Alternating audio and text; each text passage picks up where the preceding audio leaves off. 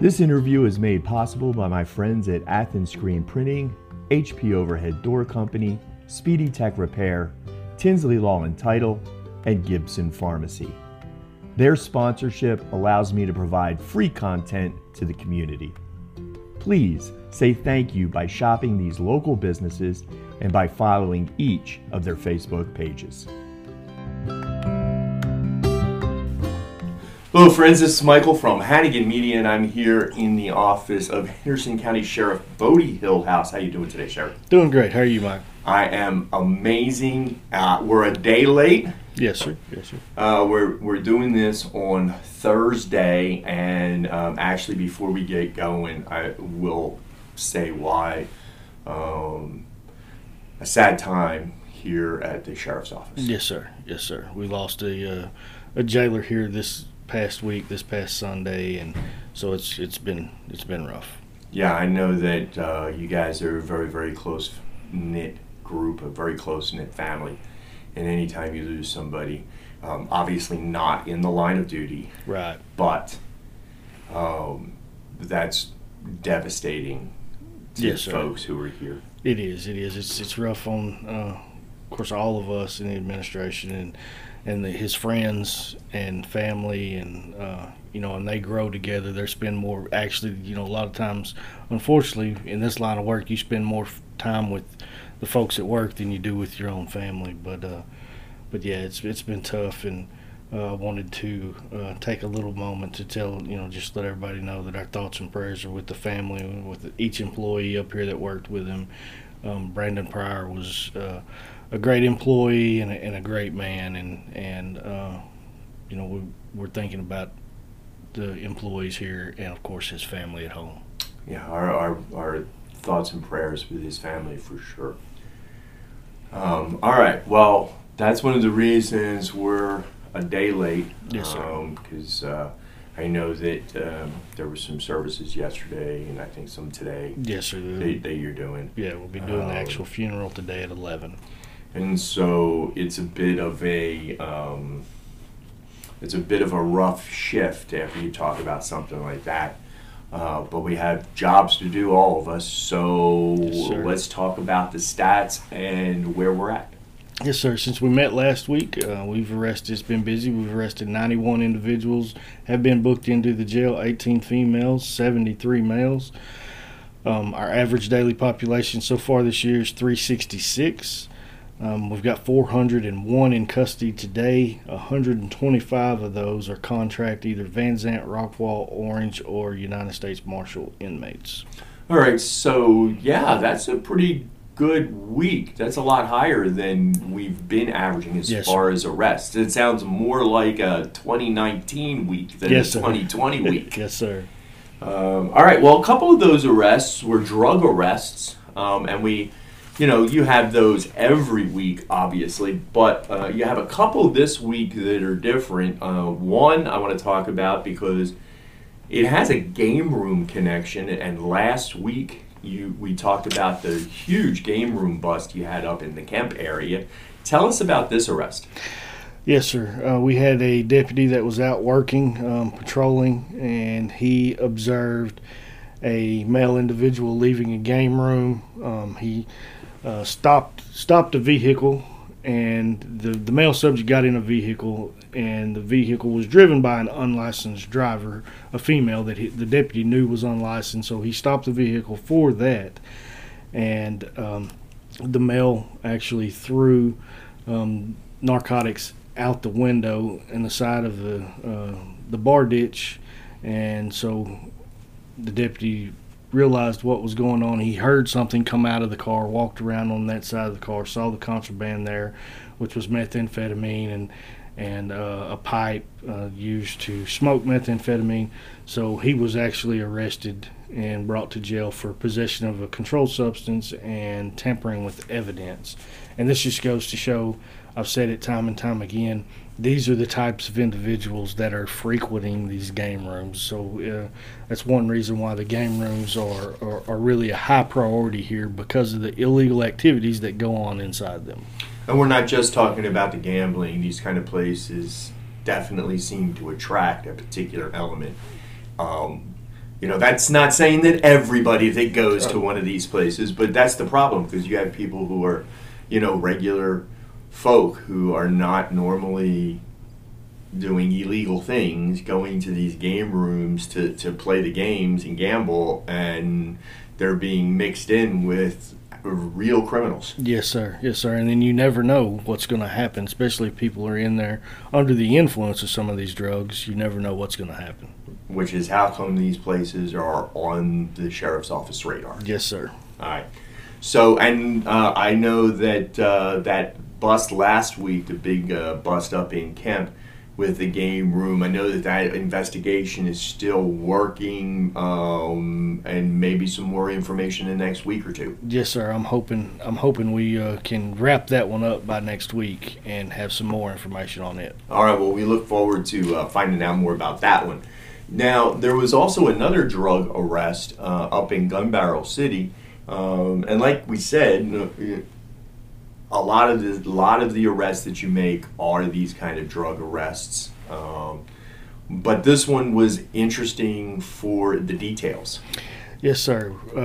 Deputies were up in the Gun Barrel City area at a Texaco gas station, and they were actually looking for a fugitive up there, and then they came across Justin Glenn Ario, and when they made contact with him, he was not the fugitive they were looking for, but they made contact with him and found him in possession of illegal narcotics, so he was arrested and brought to jail. But the difference in Ario's arrest is he not only had methamphetamine, which is we speak about every week, feels like, that's our main problem here in Henderson County, but he also was in possession of heroin and GHB.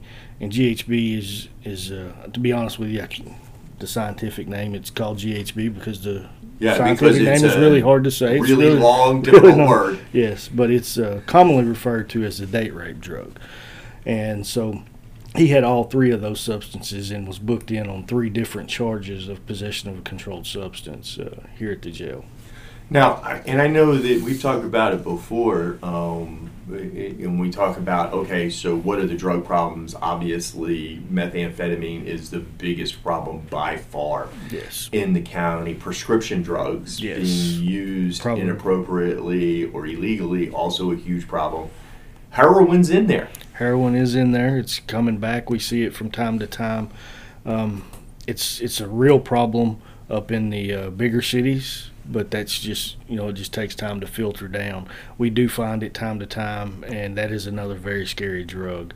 But we was able to get a little bit off the street. There's just something about heroin. Even when I hear heroin, I get this old 70s, 80s kind of thought process, because when I think heroin, I thought that's when that was really big. And that's very true.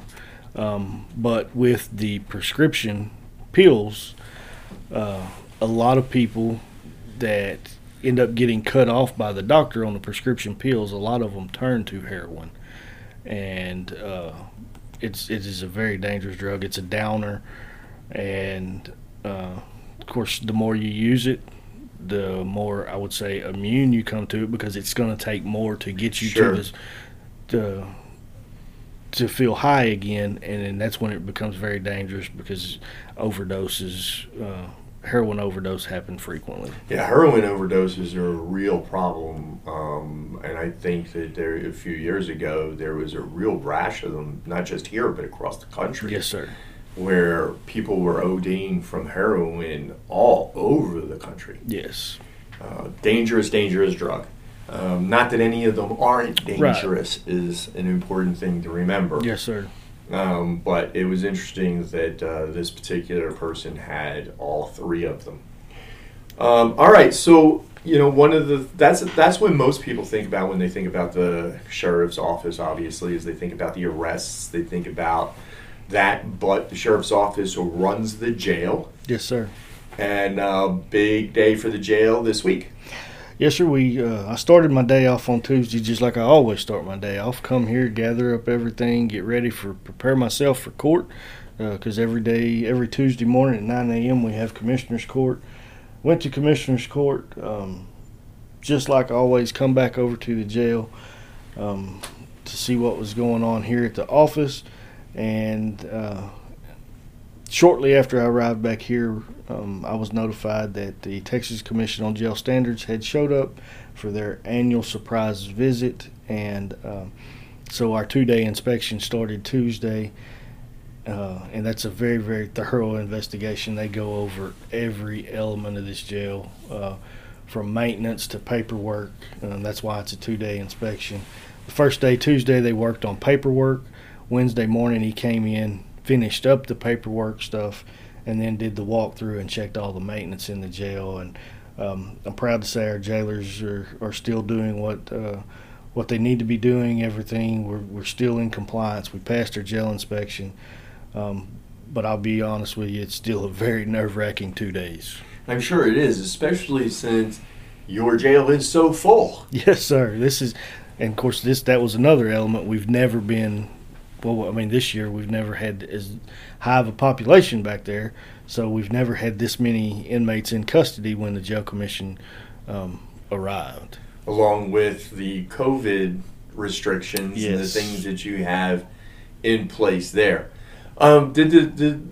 Was there anything different with the inspection this year because of COVID? I mean, were they looking at different things COVID related that they normally don't, or did they pretty much stick to what they normally do? They pretty much stuck to what they normally did. Of course, all the COVID paperwork is in the medical packets that they review, so they got to look and make sure that we were doing everything we needed to do, and checking temperatures and screening folks for COVID. And then, of course, during the walkthrough, they were able to see the quarantine cells and all that. So yes, it was part of it, but it wasn't. It was pretty much a normal inspection with a few new items. Well, the good thing is we can take a deep breath and not worry about them for a year. Yes, sir. Yes, sir. Of course, they could show up again tomorrow, but that's the whole part of the surprise. Yes, sir. Even as a reporter, I always wondered about the annual surprise.